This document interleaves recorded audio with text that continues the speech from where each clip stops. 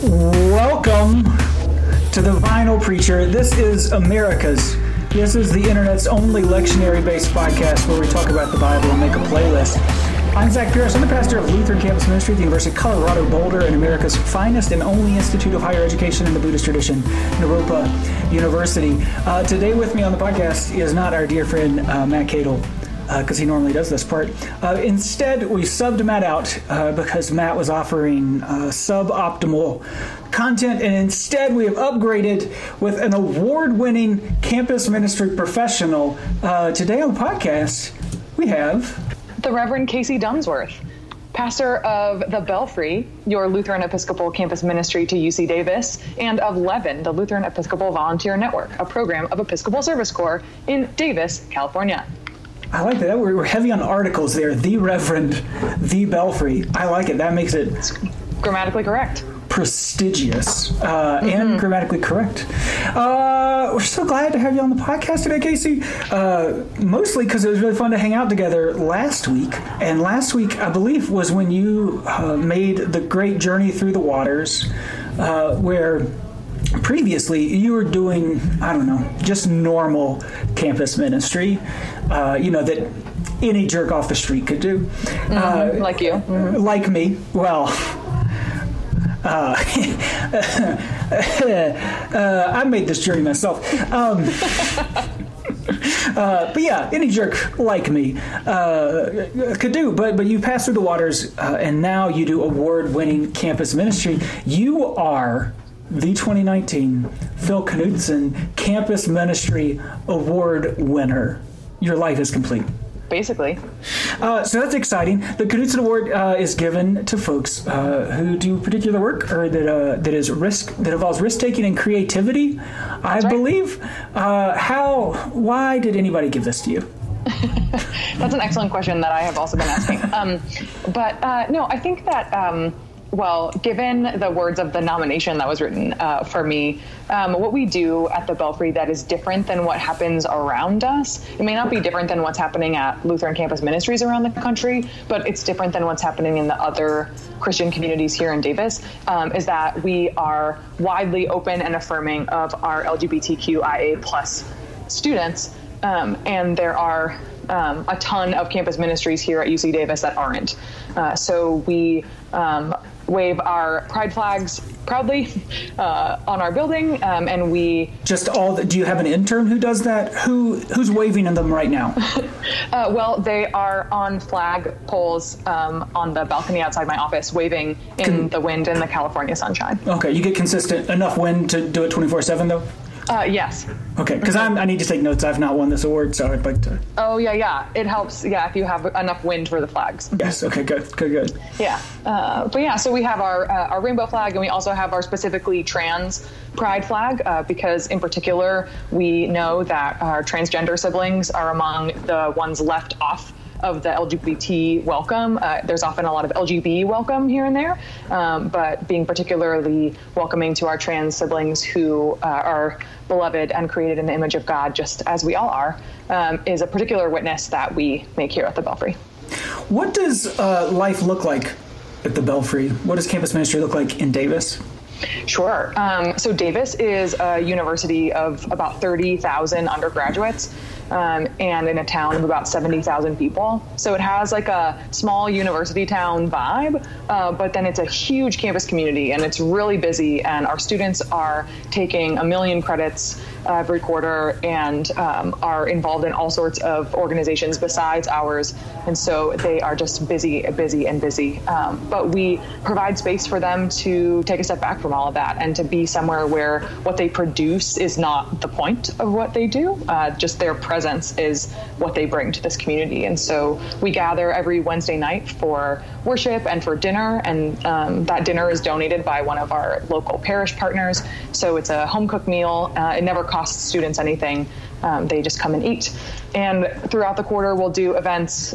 We did a Harry Potter movie series this school year where we watched all 8 Harry Potter films on a monthly basis and talked about them. You watched all 8 Harry Potter films every month? We watched one a month. Oh, one a month. Okay. Yes. You didn't have like... That was because that would be intense. That would be again, so I'm taking notes. Yeah. So we have some Harry Potter fans in our community, including myself. And so we have done a faith and film series for the last several years. And so our students at the end of last year thought it would be fun to do Harry Potter this year. And it was fun to review those beloved stories and think about how they speak to our Christian values and worldview and how they don't. Do you listen to that other podcast that talks about Harry Potter and sacred things? Yeah, Harry Potter and the Sacred Text. I did for several seasons, actually. But I will be charitable and just say that we grew apart, as opposed to telling you especially why I stopped listening, in the interest of being kind to strangers on the internet. So yeah, it's I found it enjoyable. I also listened to binge mode Harry Potter, which I found more delightful and actually more theologically relevant, even though it had no interest in being theological. I prefer it. I am a big fan of binge mode Game of Thrones. I'm one of those people who doesn't participate in Game of Thrones, and I don't think of it as a personality trait. Like, I've been harassed about. No one cares that I don't watch Game of Thrones, but FYI, I'm not hip. It's fun. I'm one of the world's few Harry Potter neutrals. Oh yeah. I don't have. Word. Sure. Okay. Yeah, sounds great. Good for you. I mean, I have not read the books. I'm not going to read the books, but I watch the movies. They're enjoyable. And my wife has read them all and tells me about the things that I'm not getting. So. Oh, there you go. Yeah, you have a Harry Potter whisperer, so you're fine. That's all you need. Yeah. But yeah, and in addition to those things, we're also really involved in interfaith activity here at UC Davis with some other campus communities. We do what we call the movable feast around Thanksgiving every year, where we eat a different course of a meal in each of our buildings in like a progressive dinner, and introduces all of our students to each other and to each other's spaces, like sacred and kitchen. It's just a nice way to introduce everyone to each other and make us feel welcome at each other's events, because we've already been in that building earlier in the year, things like that. And that's a really important piece of what we do, too, because some of the other Christian communities here don't participate in interfaith events because they don't respect people of other traditions. And it's a value of ours as Lutherans and Episcopalians to be, at minimum, respectful of each other's traditions, if not appreciative. So you all have a physical space, then? We've alluded to it a couple times. You got a building? We do. Yes, the Belfry. It's a little yellow house. That's how I affectionately refer to it. What is a belfry? A belfry is, I'm pretty sure it's a bell tower. You should really sharpen up on that part. I should. It's a place with bats in it, I've heard. Huh. Bats or baths? Bats, like the flying nocturnal creatures. Yeah. You got some boundaries issues when you have, it's just like a Turkish bath. Yeah, nope. Okay, yeah. Mm-hmm. Not one of those. Yeah, so I think it's a bell tower. And I think that Do you have a bell tower? History. Well, we have a tower, and there is a bell, but is it a bell tower? Arguable. Oh, gosh. We should start a podcast just to answer that question. You know, that sounds great.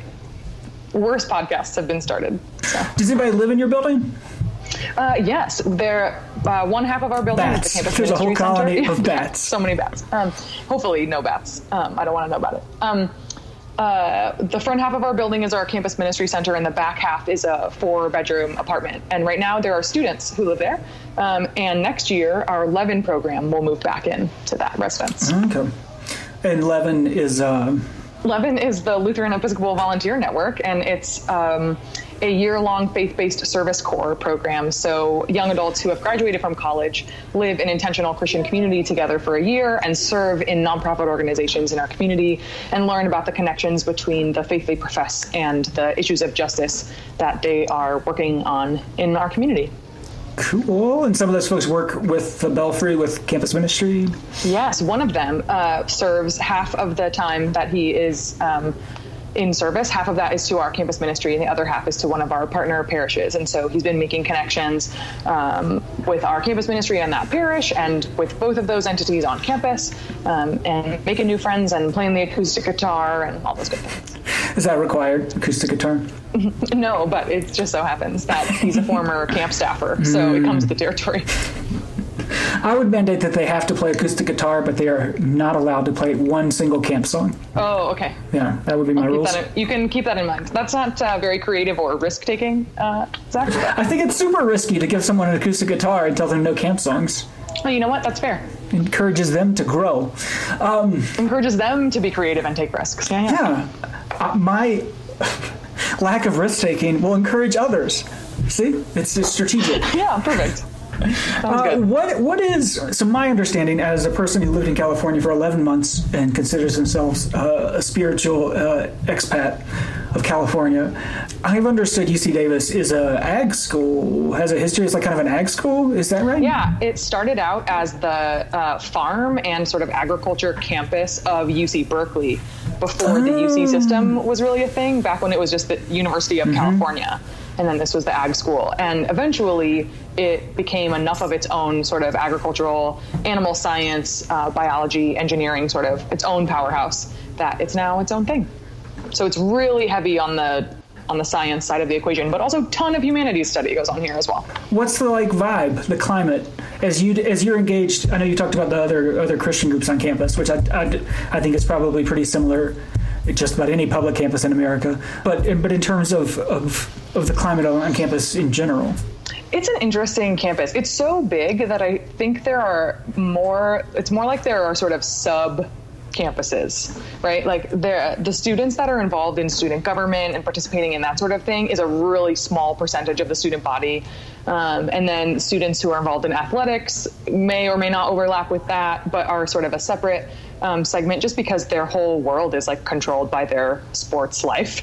And then students who, there are several offices on campus, like the LGBTQIA plus Resource Center and the AB 540 and Undocumented Student Center, and in the Student Community Center. There's a lot of sort of identity groups that exist on campus that I think do incredible work for the students who are part of those groups who have been marginalized, and also who are inviting students who are not part of those marginalized groups to sort of understand what it is to be part of those marginalized groups. And we do some interacting with those organizations in that our students are part of those groups, or we just want to be friends with those folks because Jesus would be friends with those folks. So yeah, I think there's a lot of activism that goes on in the UC Davis campus. It can be heated here and there because there are students on every side of every issue, it seems.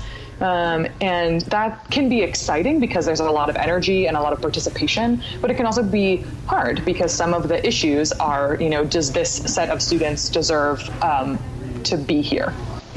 And that's an interesting thing to be on the other side of. So we do our best, especially with our interfaith friends, to support each other and show up when something is amiss. There's been some really wild, like, white supremacist action in the last couple of years on campus, like there has been in the United States in general. And so we've been sort of standing alongside our Jewish siblings in that, and our Muslim siblings in that as well, because they've faced a lot of that trauma as well. So I'm looking for advice. Yeah. From an award-winning campus pastor here. So my background, right? I grew up in rural Western North Carolina. I went to Clemson University, which is not that small, but in a tiny rural town in the southeast. And I did my first call right in Bakersfield. So there's some cultural consistency there. And so for most of my life, I expected that my job, even especially looking towards being like a campus pastor, would put me like pretty far out there on the political spectrum, and that part of my job would be to expose students to new ideas and all that kind of stuff, do the risk-taking creativity stuff. Right, and certainly in Bakersfield, a part of what it meant for us to be in the LCA church in Bakersfield was to be, relatively speaking, crazy out there, right, in Bakersfield. Yeah. But then I moved from Bakersfield to Boulder, and I go from being basically a communist right, to a much more moderate place. And so for always hard to navigate how bubbly are we, especially when you're working on the college campus. But for at least most of the students I encounter, the kinds of things that that I was exposed to in college and the sort of formative experiences that really expanded things for me are not mind opening or blowing for students, like maybe not in the same way. Yeah. Gender theory, like they will give me lectures and like, they do much more pushing than I push them typically, right? And my job has become much more of how do we have the kind of joke intro where I say that I'm the campus pastor at Naropa, which is America's only Buddhist school. But we've had some students from Naropa, and it's been a kind of part of my job to help create a community. And I'm really proud of this, that for a couple of years we had some Naropans. We can get into how religious identity works around like white Americans being Buddhist.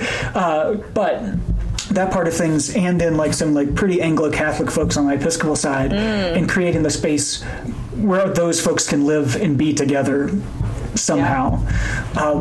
So I'm just curious about how you find yourself in those dynamics. Does that make sense as a somewhat of a question? Yeah, I mean, I think you're right about a lot of that, where, the sort of discourse in our wider society has moved so much deeper than when I was a freshman in college and was like, did you know you can use feminine pronouns for the Holy Spirit? And that was like mind-boggling. Yeah. But it was to me at that moment, right? And so now I was like a senior, but yeah. So now I practice that by using those pronouns and talking about God in that way, so that my students are experiencing that as normative instead of as kind of revelatory. And I think that's sort of the movement that we're doing. We talk a lot about social issues that they're facing. We talk a lot about what they're learning in their classrooms about history and politics and religion and science and all sorts of things, and try to make sense of all of that in the story of God. And how does scripture that we read speak to that, and how does the scripture that we read not speak to that? And so I think we sort of take it as it comes in a lot of ways. I loved imagining, as you were talking about your Buddhist students and your Anglo-Catholic students, like harmoniously existing. I didn't say harmonious. Well, one of the things I love about the word harmony is that we think about that as meaning unison, which is wrong musically, right? That harmony means different, but together, right? And so I think we try to make space for the students that come through our doors, whoever they are, and we try to make space for the students that we hope will come through our doors, but it helps to start with the ones who are there. And so we do some things in a way that I think other students who are not currently part of our community might find meaningful if they knew about us and were here. And I think we do some things that are extremely old school, and we like sing hymns that people would be like, this is so boring, why are we doing this? But we happen to have some like students in our community who are like really into the ELW and would like to sing from it at all available opportunities. Yeah. And so that's what we do here, right? So we're sort of just mixing and merging those things. And then the way that I preach to them is to them. Thinking of, as I'm preparing to preach every week, I'm thinking about who I know is likely to be in the room. And so what are the cares and the worries and concerns and celebrations that are going on in their lives, and how is this week's gospel meaningful to them in any type of way? And sometimes, when I preach out in the community, I write, every time I do that, I write a completely different sermon than what I preach to my students, because it's a totally different context. Yeah. But there are so many things that you should switch them one Sunday just to see what happens. Oh, wouldn't that be incredible? I already rouse enough rabble in parishes when I'm there. Your students would murder you would be the scarier thing. Yeah. The ways in which I'm gently pushing our wider community, and the ways in which my students are like already past the place where I'm trying to push our wider community, it just reminds me that campus ministry and young adult ministry is already creative and all full of risk taking, because we're sort of daring to say that there's something important about the person of Jesus in the lives of these young people, and that we're just going to keep talking about that, even though our church is more largely designed to speak to the needs and interests and lives of middle-aged folks and people with children and older members of our community. And so how do we ensure that we don't skip over, like, once you're done with confirmation, like, see you when you have preschoolers? Like, how do we fill in that empty space? And I think we do it by telling the truth, and we do it by messing up and trying again, I will be doing something with my students and I will think it's like really cool and I have a great idea and whatever it is. And they'll all be like, so, taking risks isn't always cool. Sometimes I'm like, sometimes I take a risk and it's like, well, never mind. Duly noted. So they remind me how old and uncool I am on a very routine basis. So even though I am church young, as I've heard. That's right. That's what gets me fussy with some of the like Brene Brown hanger-oners, if that makes sense. There's plenty of people, right, who like are on the speaking circuit with a version of Brene's stuff. But I think Brene articulates it well, right? That like the way you're saying is important. Risk taking is not always fun. Vulnerability is wild. Yeah, it has to go bad is what it means. Most of the time it's not going to work out. That's why it's a risk. Right. It wouldn't be a risk if it was a guarantee, right? Yeah. Definitionally. Mm-hmm. And what I love about your story, I'm glad we give the awards out, right? And you are certainly deserving of the award. Oh, thank you.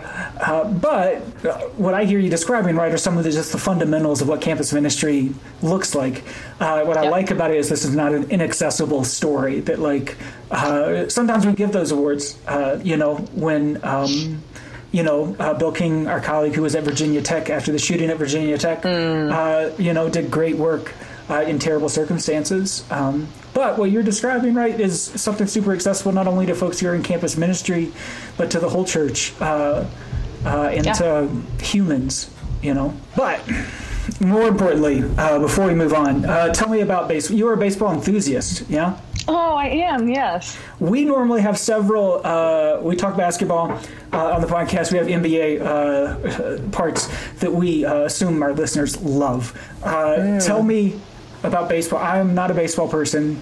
You can see what we can do here. I was a victim of the '94 strike. It was a formative time in my life. I'm significantly younger than you. Mm-hmm. In that the 1998 World Series was a significantly formative time in my life because my home team, the San Diego Padres, got swept by the Yankees. They sure did. But before they got swept by the Yankees, which you know what, was par for the course.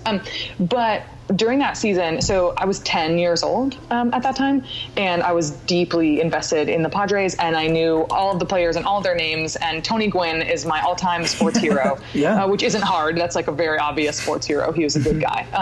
But that season, I went to so many baseball games with my family, and we were able to go and cheer on our Padres, who are mediocre at best, and had just an incredible season. And the slogan of that season, and I think sort of since then, has been "Keep the Faith." And that was very, it's the Padres, and the mascot is this like fat friar, which is weird and in retrospect not body positive.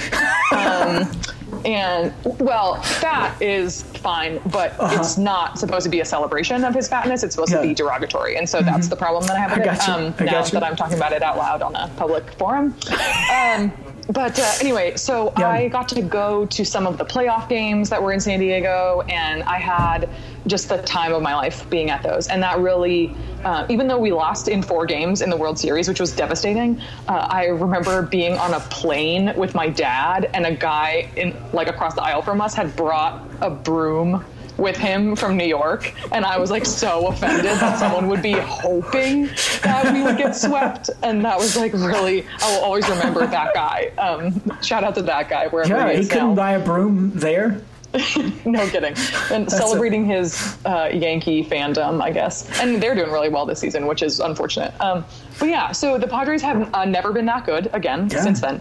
But that was an important part of my childhood, an important part of my understanding of why to be a baseball fan is up and down and wins and losses and exhilarating and devastating. And I just really love the emotion of baseball.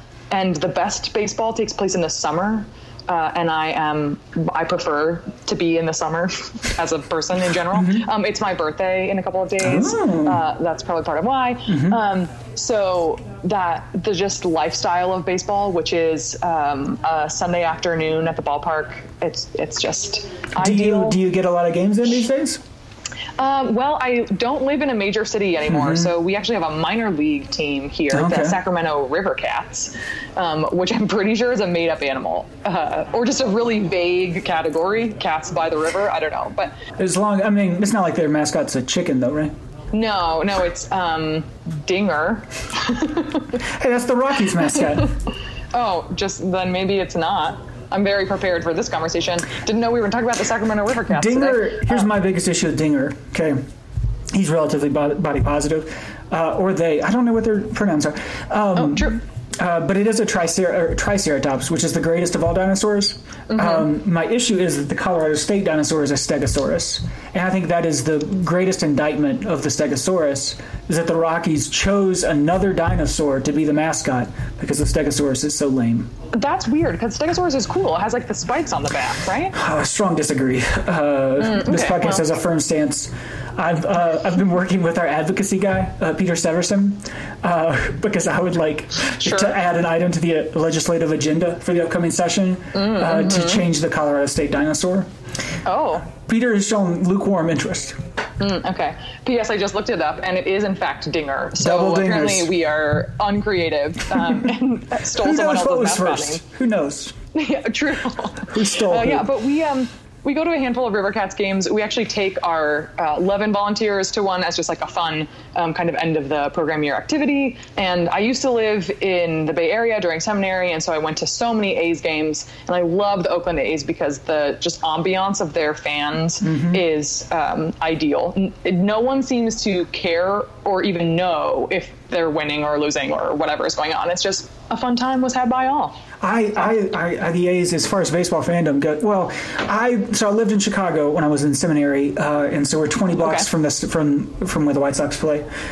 So that is just such a different. I find it really hard because I don't live in Denver. I'm far enough away where like the Rockies aren't a part of my everyday life. Versus walking around the neighborhood, you could hear the fireworks and know that either the game started because of 7-Eleven. And game times are brought to you by 7-Eleven, or we scored, or the game is over. And so it's really good just to be able to hop on a train. We went to a trillion games. And baseball. Yeah, well, when we were in Boston for that conference, I attended part of a Red Sox game. Oh, that's right. You went to the end of the... Yeah. I went to the end of the game after our closing banquet because being at Fenway Park is just a baseball fan bucket list item, regardless of your feelings about the Red Sox themselves. Yeah. So that was delightful. Being there for the Sweet Caroline singing, which is just a traditional thing that happens there. The number of like nauseating cell phone videos being taken in my general vicinity was unbelievable. But it was just truly delightful to be there with all of those Boston accents. And my White Sox thing, part of what I enjoy about the White Sox, and I still do, but how the hell am I going to watch a White Sox game anymore? MLB TV. Yeah, that's a financial investment that I'm not ready to make because my current life situation doesn't give me 5 to 6 hours a day to watch baseball. But was that we weren't the Cubs was an important part of it, right? Where people cared about baseball. It wasn't we weren't there for the party, but there was a similar, what I hear in your A's experience, a similar sort of not your normal professional athletics vibe. Right. Yep. The stadium's and I think not full. being one of the like historic teams, although the White Sox are a pretty old club actually. Those teams like people the forget Red Sox and the Yankees and stuff. That when the Red Sox hadn't won in forever, they hadn't won since 1918. But when the White Sox hadn't won in forever, it was 1917. So they lost when it came to losing. They didn't even have. They hadn't won since 1917, and nobody cared because the Cubs hadn't won since 1904. Oh yeah, well here we are. Losers at losing, and I was like, "That's my team." A tragic team is mine, which Ever is the underdog. A part of my A's affinity. So that's the end of the episode called "Let's Talk Baseball." Excellent. Now, Nick, if you could do us the honors, it's time for the text. That's very cute. We'll dive straight sound effect. into the. It's like a bell. It's a bell, but not a meditative, like a ding ding, like we are. It's a dinger. There we go. We find ourselves here in the Gospel of Luke, The Lord appointed 70 others. This is one of the strategies I use in my campus ministry. I find 70 people who will fully commit to the ministry, and I send them out in pairs to every town and place where Jesus intended to go. And he said to them, the harvest is plentiful, but the laborers are few. Therefore, ask the Lord of the harvest to send out laborers into the harvest. Go on your way. See, I am sending you out like lambs into the midst of wolves. Carry no purse, no bag, no sandals, no problems. Greet no one on the road. And whatever house you enter, first say peace to this house. I might recommend saying it to the residents inside of the house, but you should first start, I think, by acknowledging peace to this structure. And if anyone there shares in the peace, your peace will rest on that person. But if not, it will return to you. Remain in the same house, eating and drinking whatever they provide, for the laborer deserves to be paid. But do not move about from house to house. When you enter a town and its people welcome you, eat what is set before you. Cure the sick who are there before you, and say to them, the kingdom of God has come near. But whenever you enter a town and they do not welcome you, go out into the squares of the city and say, even the dust of your town that clings to our feet, we wipe off in protest against you. Yet know this, the kingdom of God has come near. Whoever listens to you listens to me, and whoever rejects you rejects me, and whoever rejects me rejects the one. Oh, Jesus. Literally. Jesus. Literally. Come on. And the 70 return with joy, saying, Lord, in your name, even the demons submitted to us. And here's the interesting part at the end. Jesus said to them, I watched Satan fall from heaven like a flash of lightning. See, I have given you authority to tread on snakes and scorpions, and over all the power of the enemy. Nothing will hurt you. Nevertheless, do not rejoice at this, that the spirits submit to you, but rejoice that your names are written in heaven. Woo! It's spicy. Yeah. Spicy. What are your thoughts, feelings, emotions? This text is wild because it's a lot of instructions that seem like not helpful. Like, I'm sending you out like lambs into the midst of wolves, but like, don't take anything with you that might help you in that scenario. Just like go for it. Seems treacherous. No sandals is a really I'm going to be walking here, right? Like that is. Yeah, sure. Like go. I mean, at least it doesn't say no clothes. Like, thanks. No shoes. And greet no one on the road. Friendly. Yes. Like, I guess. Next time someone does not say hi to you on the road, just assume they're one of the 70. You know, that's what I usually do. And perhaps contextually, like, it's dangerous to greet someone on the road. Or maybe that's like keep your eyes on the prize. Like, don't dawdle. Get where you need to get. But hard to say. What's interesting, I think, with this text is that it is on the back side. What just preceded it was the disciples, they weren't welcomed in this Samaritan town. And the disciples helpfully were immediately like, hey, do you want us to, Game of Thrones reference, Dracarys this place? Do you want us to call for fire to come out of the sky and destroy the Samaritan town? And Jesus is like, no. No, I don't. I don't want that. What have I said that makes you think that's okay? And then here we actually cut a bit. And the part we cut is where Jesus says that it would be more tolerable in Sodom than for these towns who refuse you.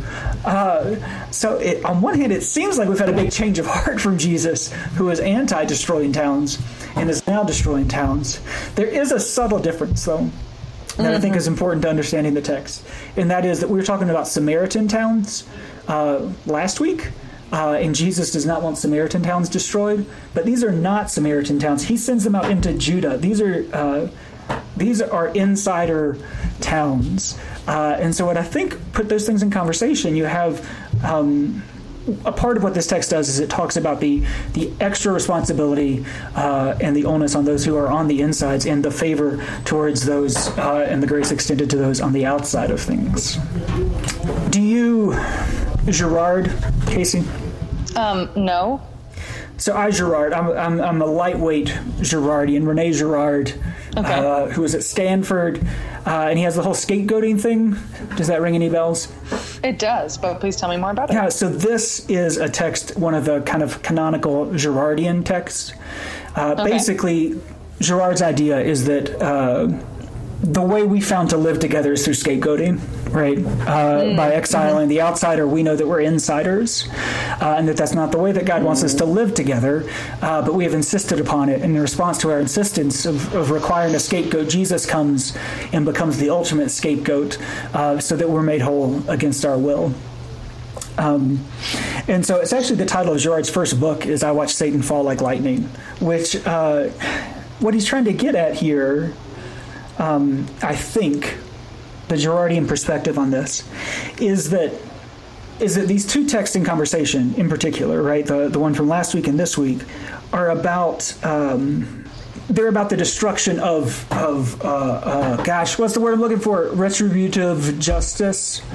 I can never say that word. Retributive is usually where the emphasis goes. Yeah. Retributive justice. Retributive, like a river cat, where a river cat lives in a retributary. A retributary, yeah. Mm-hmm.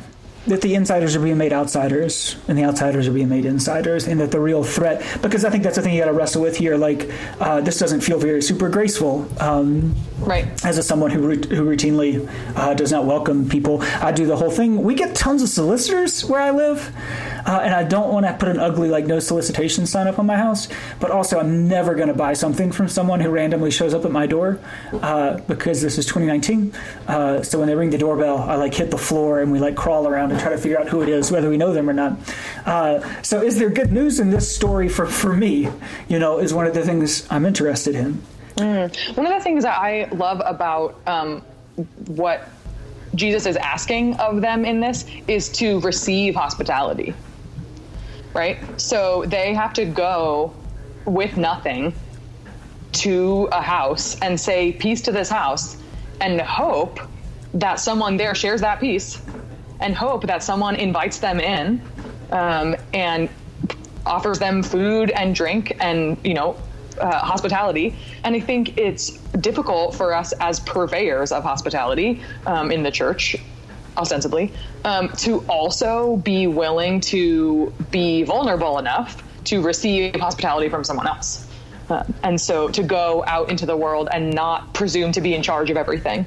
And to come bringing this message of good news, but also being willing to learn something in the process, being willing to receive some of that truth from someone else. Yeah. I mean, that's perfectly tied into the Old Testament text for this, which is Naaman, which is really Naaman, the foreigner, goes to get help from the other foreigner. And it is at that nexus, at the interchange of the insider and the outsider, that new life and healing comes. So that might be the way I would take it. The other thing I want to add to it, I think I found a lovely thing that's pretty tangential to this, but I think a core part of what we do. In that last line, nevertheless, do not rejoice at this, that the spirits submit to you, but rejoice that your names are written in heaven. Rejoicing in your name written in heaven is, I think, a really critical insight into the vocational theology that's a big part of campus ministry, that the work we've been doing is trying to get away from some of the what is God calling you to do, but who are you, who has God made you to be, and how do you be that person in the world. And so I found this when I was sniffing around the Girardian universe and found this James Allison line on this text where he says, what indeed does it say that I was called? Not about me, but about the one calling. What does it say of their spaciousness and power and gentleness, the security that they offer, that it becomes possible not to have to construct a story which makes clear sense, not because of a lack of meaning, but because of an excess, which I think is what you said earlier, right, about creating the space for students to come, and it's not about the product. It's not about the deed, right, the actions. It's not about the spirits that submit to you, but it is that your name is written in heaven here, perhaps is a lovely way that gets said. Yeah, I mean, I think one of the things that I see the students that are part of our community and just the sort of wider UC Davis community grappling with is being known. I think there's such a lack of intimacy for students. I think there are so many of them that there's this anonymity that they're facing, and they're in a classroom with a ton of other students, and their professors couldn't possibly have a meaningful relationship with each of their students, no matter how hard they might try to. And when they're here, we literally know each other's names. It's an important thing. It's a value that we have here, that we introduce each other every week. Even if everyone has been here before, we do it again, because knowing each other's names is crucial to this whole enterprise, being known to each other and demonstrating that our being known to one another is part of how God knows us. I like it. I think we found some good news. You can work them around here. God knows you, knows us. Yeah. Your name is written in the stars. Lots of fun stuff. And I think probably that promise of life that comes at the intersection of the insider and the outsider. But on to the real important work here, Casey. What are you listening to this week? Well, what's funny is that the first thing that I'm going to suggest, because I am a creative risk taker, isn't a song, but it's available on Spotify. I should have known when we bring a risk taker on here, you're going to destroy the format. It's available on Spotify. Okay, that works. I checked. It can literally go on the playlist. Okay. Yeah, it can literally go on the playlist. So it's a poem. It's a spoken word piece by Anis Mojgani, and it's called "Shake the Dust." And as soon as I read this text every time it comes around, I think of this poem. Because of the instruction in this version, it says, wipe off the dust that clings to our feet in protest. But I think that it is sort of coming from the same story. And that poem is really about being known and being yourself, and whoever you are. And the list of people that he lists in the poem about who this poem is for involves a really long list of folks that you wouldn't expect to have perhaps their name written in heaven. And they are. So I just found that too good to pass up. So it's not a song, but I like it. To me, speaks directly to this story. Cool. Anything else you listened to this week? Sure. I also thought of a Leanne LaHavas song called "Is Your Love Big Enough?" And what the song is very simple. It has nothing to do, in large part, with being sent out as these 70 are, but the chorus is just, "Is your love big enough for what's to come?" over and over again. And thinking about how love your neighbor is a really simple phrase, but not remotely an easy task. I think the instructions that the 70 are being provided by Jesus here are simple sentences. They are declarative and, unremarkable, but they are also very complicated and difficult and risky. And so I think, is your love big enough is a question to ask of this text. Next week in the lectionary, Jesus is going to say, "Love your neighbor." Well, you can just put that song on repeat for next week's playlist. This thing just connects together. It's crazy. Weird. Crazy. Anything else you want to put on the playlist? Well, so it's funny that all the songs that I thought of as I was reading through this ended up not having to do with what we ended up talking about. I imagine that happens to you every once in a while. But one of the things that I think is reassuring or like a relief about this story is that there are going to be places that we will go where we are not welcome, and we will just shake the dust off of our sandals and go elsewhere. And that the whole of the work of the gospel is not individually ours to do, but there is some part, right, that is individually ours to do. And we'll do that, but we won't do what's not ours. And I think that is a relief, because it can sometimes seem like there's too much and everything's urgent and we just can't do it all. And so, sort of like chuckling, there's a song by a band called Phoenix that's called "Run, Run, Run."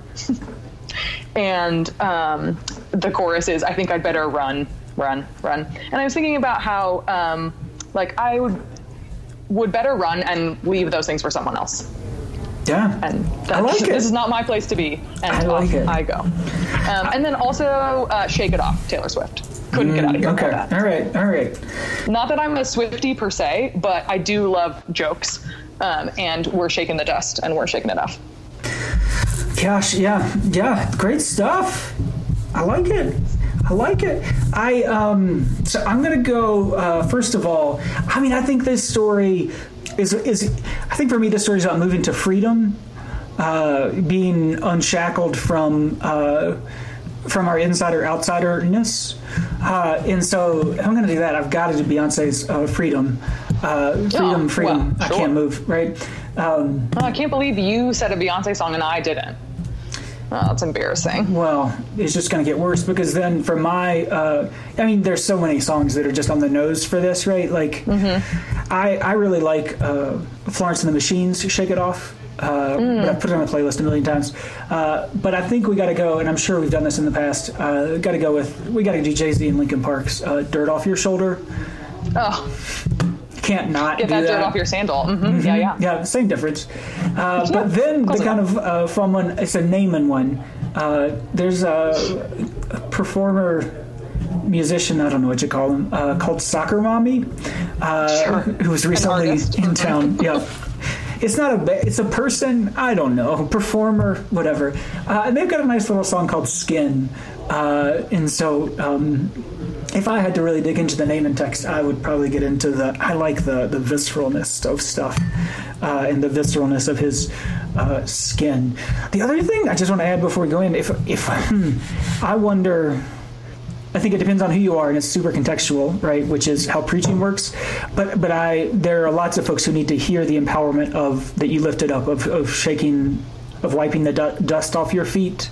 But I think there are some of us who need to hear that our dust might be wiped off of other people's feet, and that we don't hear that side of it's two sides of the same coin. I think Yes. And at least I've not heard much of that other side before. Oh man, that's so convicting. As often we decide that the text is speaking to us directly as opposed to indirectly, and that how often is someone trying to come to me and speak peace to my house, and I am rejecting them, and they have to wipe my dust off of their feet and move on. This is not way. my scheduled peacetime, so you're gonna need to.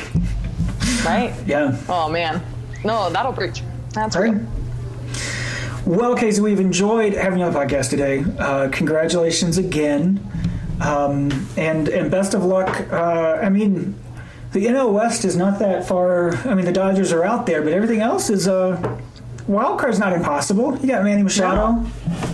Yeah, well, not a cool dude, but he's pretty good at baseball. There we go. That's my thoughts exactly. Oh man. Well, as they say, everybody's going to win 50 games. Everyone's going to lose 50 games. What you do with the other 62. We're getting baseball proverbs. So next time we'll have an episode of... unless you're the Baltimore Orioles, in which case it is not guaranteed that you are going to win 50 games. Oh, baseball. This is the first time baseball smack talk has been talked on the podcast. Oh, well, you need to have me as part of your life more often if you want to hear unfounded baseball smack talk. Matt is a Cubs fan, so maybe occasionally I've given him crap about pulling for the yuppie team up north. But... Well, if you ever want to have a little baseball theological corner, hit me up. For sure. Well, all right, Casey, it has been real. In fact, some have said it's been real vinyl.